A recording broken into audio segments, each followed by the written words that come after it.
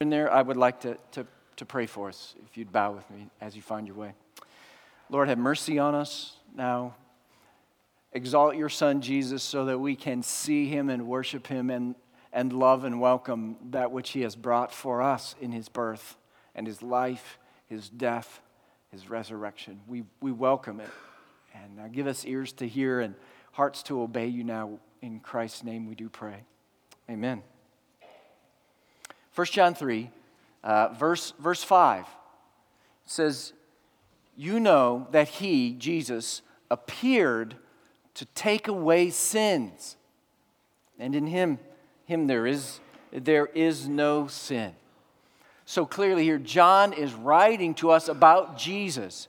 Jesus appeared to take away sins. And when he says that he appeared, he tells us that he did exist before he came to earth. And we believe that Jesus is the very Son of God, part of the eternal Trinity of the Godhead, the Father, the Son, and the Holy Spirit. The tradition in church that I grew up in, we used to sing what's known as the Lesser Doxology, the Glory Patri. Now, how many of you have ever sung the Glory Patri? Know what I'm talking about? Y'all really need to get out more. It's a beautiful little chorus. It goes like this. I'll read you the lyrics. I won't sing you the song. Glory be to the Father, and to the Son, and to the Holy Ghost, as it was in the beginning, is now, and ever shall be, world without end. Amen. And it's a declaration of the eternality of the Trinity. Okay? They've always existed in loving community together, and they've always been worthy of glory. Always have been. Always will be. But there came a time, a long-awaited time in the plan of God when the eternal Son would come to earth as a man, even a baby born in a manger. We call this the incarnation, where the Son of God humbled himself and became a man. Paul writes about it in Philippians 2. He says, Christ Jesus, who though he was in the form of God, did not count equality with God a thing to be grasped, but made himself nothing, taking the form of a servant, being born in the likeness of men. This is what we celebrate at Christmas, right? The appearing of the Son of God on earth as a man, and John writes about why he came, why he appeared, the gift he intended to give us. In verse 5, he appeared, Jesus appeared, to take away sins. See, wrapped up under the tree that first Christmas is the gift of gifts, okay? The best gift ever. The Son of God appeared in order to take away sins. Your sins, my sins. He became our sin bearer. Now, if you were to be reading in your devotions these days, that ancient book of Leviticus, I'm sure many of you are there, meditating on its meanings, you would find this truth presented over and over and over. Here's an excerpt from Leviticus chapter 5. If anyone sins, doing any of the things that by the Lord's commandments ought not to be done, even though he did not know it, then realizes his guilt, he shall bear his iniquity. He shall bear his sin. Okay. Again, Leviticus 24. And this is all throughout the book of Leviticus. Speak to the people of Israel, saying, whoever curses his God shall bear his sin. Whoever blasphemes the name of the Lord shall surely be put to death. All the congregation shall stone him. The sojourner as well as the native, when he blasphemes the name, shall be put to death. Leviticus makes clear, there is a penalty that must be borne for every single infraction of God's holy law. Penalty for every sin. And the sinner bears the penalty, right? It's clear. You sin, you bear an unbearable, life-crushing penalty for it. It is a terrible, even an unbearable thing to have to bear your own sin. If there's anything in the world you do not want to have to do, this is it. You do not want to bear your own sin. All the guilt, all the consequences, all the punishment, all of it on you. You do not want that. You do not want that for your worst enemy. And the book of Leviticus says that that is the lot of sinners. This is our lot. Okay? But mercifully, in the midst of all the symbols and sacrifices and offerings that the book of Leviticus describes, there is a hope there, tucked away in the book of Leviticus. Even a promise, I would say, that God would provide a better way than for us to have to bear our own sin. Here's an insight into it from Leviticus chapter 5. It says, when he realizes his guilt in any of these and confesses the sins he's committed, he shall bring to the Lord as his compensation for the sin that he's committed a female from the flock, a lamb or a goat, for a sin offering. And the priest shall make atonement for him for his sin. So now in Leviticus, there is a priest and there is an offering. There is a way to make atonement, to make payment on behalf of the guilty, to bring about reconciliation with God. And that's done by an offering and by a priest. Now, there was one particular day in the ancient people of God's calendar that really had special significance in these matters about bearing the burden of sin. And it was called, appropriately enough, the Day of Atonement. Okay. And it's described this way by one writer. He says, the issue at stake is whether or not God will continue to abide within the camp of his people, whether he will be with them in the midst of his people. The uncleanness of the people contaminated the dwelling place of God, and the Day of Atonement was provided to remove these sins. So there was a day when the whole nation would gather, and they would offer a number of sacrifices for the sins of the nation on that day. It was a great day of repentance and sacrifice with the hope of being reconciled to God. And one of those sacrifices is of particular interest to us today. And it's in Leviticus chapter 16, starting in verse 7. And it says that the priest shall take the 2 goats and set them before the Lord at the entrance of the tent of meeting. And Aaron shall cast lots over the 2 goats, and one lot for the Lord, and the other lot for Azazel. And Aaron shall present the goat on which the lot fell for the Lord, and use it as a sin offering. So one of the goats is to be sacrificed as a sin offering for the people. But the goat on which the lot fell for Azazel shall be presented alive before the Lord, to make atonement over it, that it may be sent away into the wilderness to Azazel. So one of the goats is offered as a sin offering. One of them, the priest lays his hands on it, and he sends it away into the wilderness. That second goat is sometimes called the scapegoat. It's where we get that expression, the scapegoat. And R.C. Sproul writes about it. He says, the priest also took the scapegoat and placed his hands on it, symbolizing the transfer of the sins of the nations to the back of that goat. And immediately the scapegoat was driven outside the camp into the wilderness, that barren place of remote desolation, to the outer darkness, away from any proximity to the presence of God. The scapegoat received the curse that was due the people. It was placed upon this sacrificial animal. And he was cut off from the land of the living, cut off from the presence of God. And the people watched as that goat, bearing the sins of the people, would leave the camp and go out into the wilderness, bearing their sins away. Now, can you see how this points to Jesus? Can you see how it points to him? John the Baptist, upon meeting Jesus, would say this. The next day, John saw Jesus coming toward him, and he said, "Behold, the Lamb of God, who takes away the sin of the world."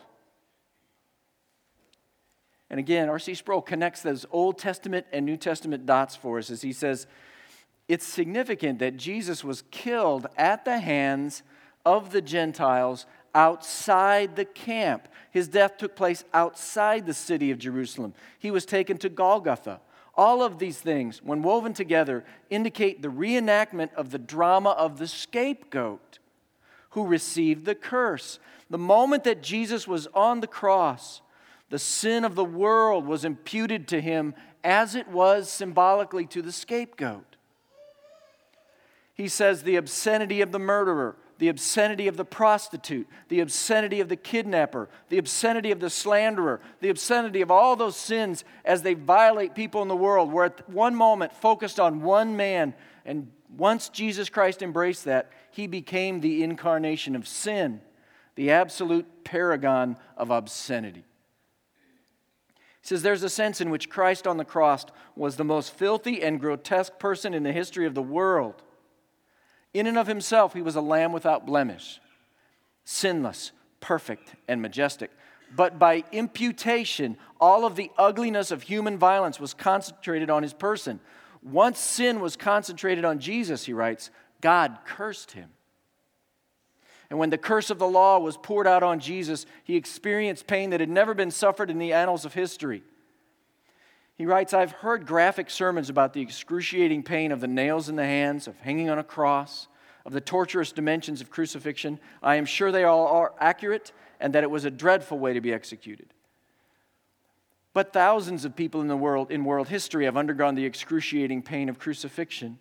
Only one man has ever felt the pain of the fullness of the unmitigated curse of God on him. And when he felt it, he cried out, my God, why have you forsaken me?"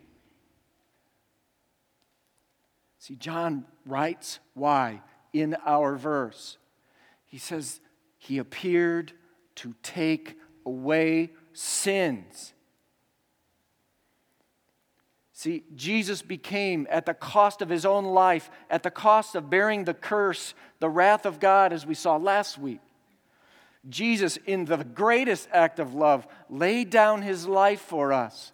He became our sin bearer. He became our scapegoat. He bore our sins. Now, how could a gift like that be left unwrapped, so to speak? It's left unwanted and unwrapped when we try to find our own way back to God, another way back to God. We try to make it on our own efforts so we get better educated. We read the Bible more. We go to church. We become more generous. We become more dedicated. We try to reform ourselves. We try in vain to self-atone, to bear our own sins. But our sin is an unbearable, life-crushing burden. I've always liked the way Max Lucado describes it. He describes it as a sack. He says, you have one. A sack, a burlap sack. Probably aren't aware of it, may not have been told about it. Could be you don't remember it. But it was given to you, a sack, an itchy, scratchy burlap sack. And you needed the sack so you could carry the stones. Rocks, boulders, pebbles, all sizes, all shapes, all unwanted. You didn't request them, you didn't seek them, but you were given them. Don't remember? He says some were rocks of rejection. You were given one the time you didn't pass the tryout. It wasn't for lack of effort. Heaven only knows how much you practiced. You thought you were good enough for the team, but the coach didn't. The instructor didn't. You thought you were good enough, but they said you weren't. They and how many others? He says you don't have to live long before you get a collection of stones. Make a poor grade, make a bad choice, make a mess, get called a few names, get mocked, get abused. And the stones, he says, don't stop with adolescence. He says, I sent a letter this week to an unemployed man who's been rejected in more than 50 interviews. And so the sack gets heavy. Heavy with stones. Stones of rejection. Stones we don't really even deserve. But looking into the burlap sack, he says you'll see that not all the stones are from rejection. There's a second type of stone. This is what we're talking about today, the stone of regret. Regret for the time you lost your temper. Regret for the day you lost control. Regret for the moment you lost your pride. Regret for the years you lost your priorities. Regret for the hour you lost your innocence. One stone after another. One guilty stone after another. And with time, he says, the sack gets heavy. We get tired. How can you have dreams for the future when all your energy is required to shoulder the past? No wonder some people look miserable. He says the sack slows the step. The sack chafes. Helps explain the irritation on so many faces. The sag in so many steps. The drag in so many shoulders. And most of all, the desperation in so many acts. You're consumed with doing whatever it takes to get some rest, so you take the sack to the office. You resolve to work so hard, you'll forget about the sack. You arrive early and you stay late. People are impressed, but when it's time to go home, there's the sack waiting to be carried out. You carry the stones into happy hour. With a name like that, it must bring relief. So you get set the sack on the floor, you sit on the stool and you drink a few, and the music gets loud and your head gets light. But when it's time to go and you look down, there's the sack. You drag it into therapy. You sit on the couch with the sack at your feet and spill all your stones on the floor and name them one by one, and the therapist listens and she empathizes. And some helpful counsel is given, but when the time is up, you're obliged to gather the rocks, take them with you. So you get desperate and you try a weekend rendezvous, a little excitement, a risky embrace, a night of stolen passion. And for a moment the load is lighter, but then the weekend passes and Sunday's sun sets, and waiting you on Monday morning's doorstep is, you got it, your sack of regrets and rejections. The result? A person slugging his way through life, weighed down by the past. He says, I don't know if you noticed, but it's hard to be thoughtful when you're carrying a burlap sack. It's hard to be forgiving when you feel guilty. You see, you simply cannot self-atone for your sins. You cannot. You cannot work hard enough. You cannot become good enough. It will rob you of joy and hope and peace, and in the end, it will crush you. See, to atone for sin takes an offering and a priest. It takes a sin bearer. It takes Jesus. Every offering, every sacrifice on every page of the book of Leviticus points to Him. Every one of those sacrifices, every one of those offerings says, God will provide a sin bearer for you. You don't have to bear your own sin anymore. And what John is telling us here is that Jesus is that sin bearer. He's the only one. Paul wrote about it. He said in 2 Corinthians 5, for our sake, He made Him to be sin who knew no sin, so that in Him we might become the righteousness of God.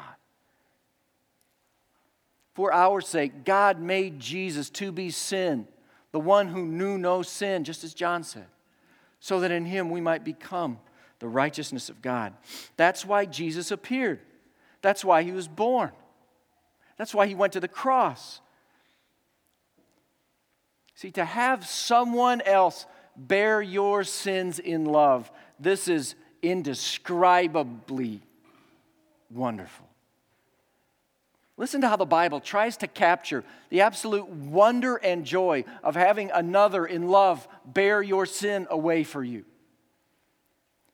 Psalm 103 says, as far as the east is from the west. How far is that? It's forever far. So far does He remove our transgressions from us. Isaiah says, I blotted out your transgressions like a cloud, and your sins like mist. Return to me, for I have redeemed you. It becomes like a cloud or a mist that's just gone. Zechariah says, the angel says to those who were standing before him, remove the filthy garments from him. And to him he said, behold, I have taken your iniquity away from you, and I will clothe you with pure vestments. It's like taking off filthy garments and being given pure vestments. I'm a fan of vestments, okay? It's the most amazing thing in the world. Jesus took my filthy rags, gave me a pure clothes to wear, not of my own making. See, and if you never have, you can open this gift today. You don't have to do anything. You don't have to leave this room and go become a better person. You can cast your sins on Jesus, and they will be borne away from you today. You can trust Jesus to be your much-needed priest and offering your sin bearer. And before we go any farther, I'd like to stop and pray for whoever here has never done that and longs for that. You're tired of carrying your sack. Know that Jesus died to bear that for you. Let's all pray. Let's pray. Father, have mercy and grace, and grant faith to believe the wonderful truth of this message, that our sack is full of sins, and there is another who has borne them for us. Lord, now hear the cries of those in this room who are casting those sins upon Jesus, believing in Jesus, trusting in Jesus to be their sin bearer.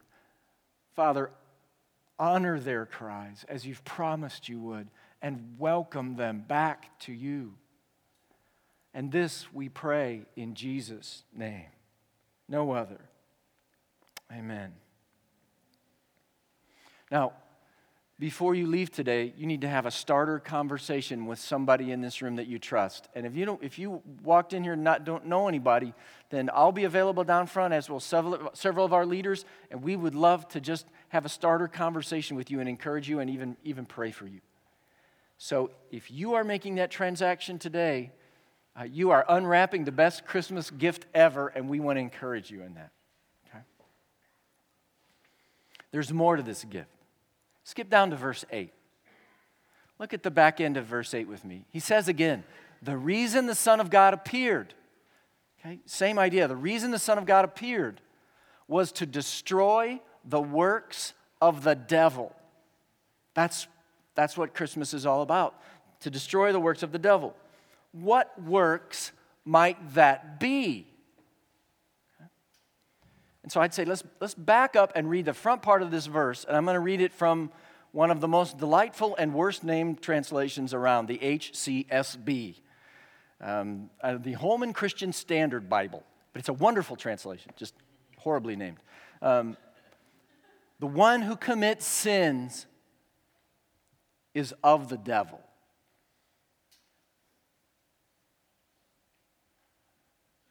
For the devil has sinned from the beginning.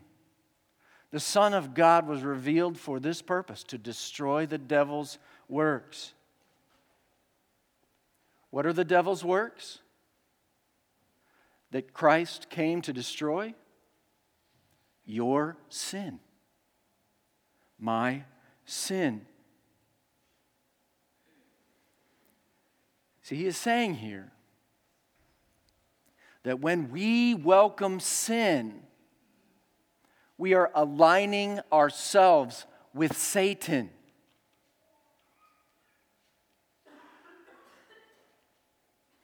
Our sin aligns us with the devil. The one who commits sin is of the devil, he says. John is concerned to warn the church by this writing against false teachers who had penetrated it at that point in time and had gone out, in fact, from them, who taught that sin was of little or no consequence. No big deal. It says, if we had read verse 7, it says, don't let anyone deceive you. There are false teachers in their midst. And John is teaching against these false teachers who say sin does not matter. Sin is not a big deal. Everybody does it. And John is warning them here in the strongest language possible to have a zero tolerance for sin. It's never okay to sin. Every sin aligns us not with the work of Christ, but with the work of the devil. Every time we sin, it's a violation of the truth that's in that old Christmas hymn. It says, love came down at Christmas. Love all lovely, love divine. Love was born at Christmas. Star and angels gave the sign, worship we the Godhead. Love incarnate, love divine. See, when we grasp and welcome and receive by faith the depth of the love of God for us, that Jesus appeared to bear our sins and then died to destroy the very acts we are contemplating, sin becomes increasingly unthinkable for us that we would do that to the one that we love so and who has loved us so. Sin is a violation of Christmas, the love that came down at Christmas. When we choose sin, we are, according to John, choosing Satan over the Christ child, over our Savior. We are neglecting the very gift that Jesus came to give us, the reason He appeared, which is to destroy the works of the devil, to loose us from the sins that ensnare us. Okay. Jesus came at Christmas to set you free. Fully free. How does He do that? How does Jesus destroy these works that ensnare us? Well, definitively, He does it in His cross work and in His resurrection. But in our lives, it does not always happen so definitively at a point in time. It does not always happen all at once. In fact, it mostly doesn't happen all at once. There's a big word that describes the process called sanctification. It's the slow process of, lifelong process of repenting and forsaking our sin. Most of our sins need to be starved, not shot. Okay? They die slow.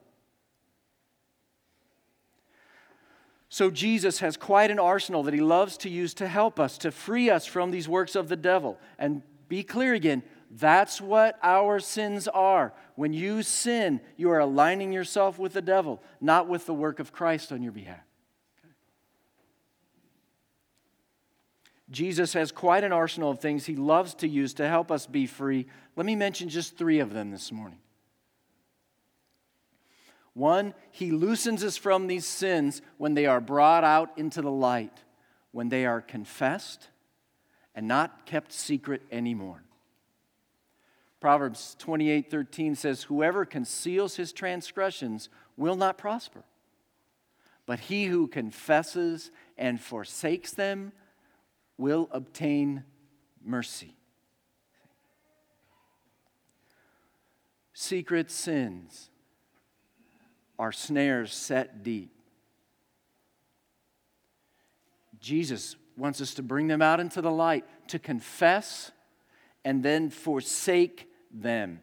Telling someone you trust, inviting their prayers for you is part of the arsenal Jesus gives us to be free from our sin. And that really leads to a second weapon that's closely related in Jesus' arsenal. And that is a brother or sister in Christ that you trust enough to be honest with them. Galatians, Paul talks about this in chapter 6. He says, if anyone's caught in a transgression, you who are spiritual should restore him in a spirit of gentleness. Very important, in a spirit of gentleness.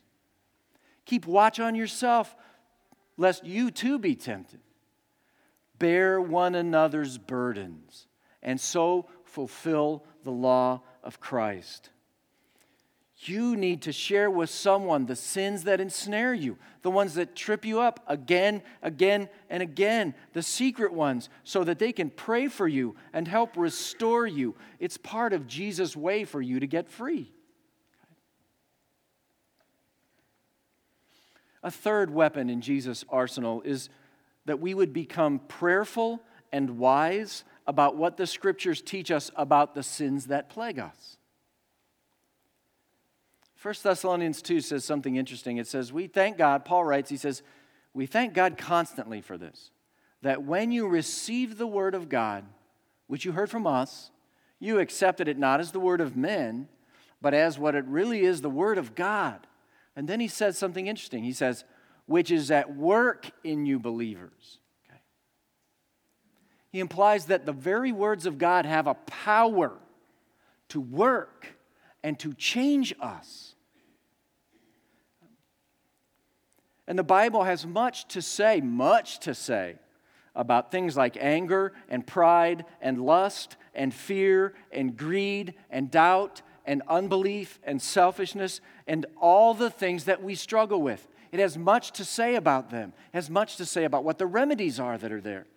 You should be an expert in what the Bible says about your snares that are set for your soul. And coupled with prayer in the hands of God, this is a powerful thing. It is at work in believers when we meditate on it and reflect on it and let it shape our lives. Jesus comes at Christmas, bringing the very best of gifts for us. He has become our sin bearer. And He has come to destroy the works of the devil in your life. This morning, will you welcome and unwrap those gifts? The very best of gifts. Let me encourage you, as the worship team comes to lead us in this closing song, that you might come for prayer, come to consecrate the decisions you're making this morning to be free from the sins that plague you. Come with a brother or a sister, or come to pray with one of our leaders. If God's prompting you this morning by His Word and His Spirit, I encourage you during this time to use that as a time to pray before the Lord.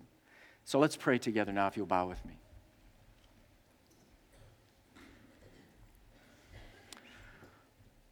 Come, Desire of nations. Come, fix in us thy humble home. Rise, the woman's conquering seed, bruise in us the serpent's head, Adam's likeness now efface, and stamp thine image in its place. Second Adam from above, reinstate us in thy love. Hark, the herald angels sing, glory to the newborn King. If you'll stand, let's sing that prayer together now as God's people as we close.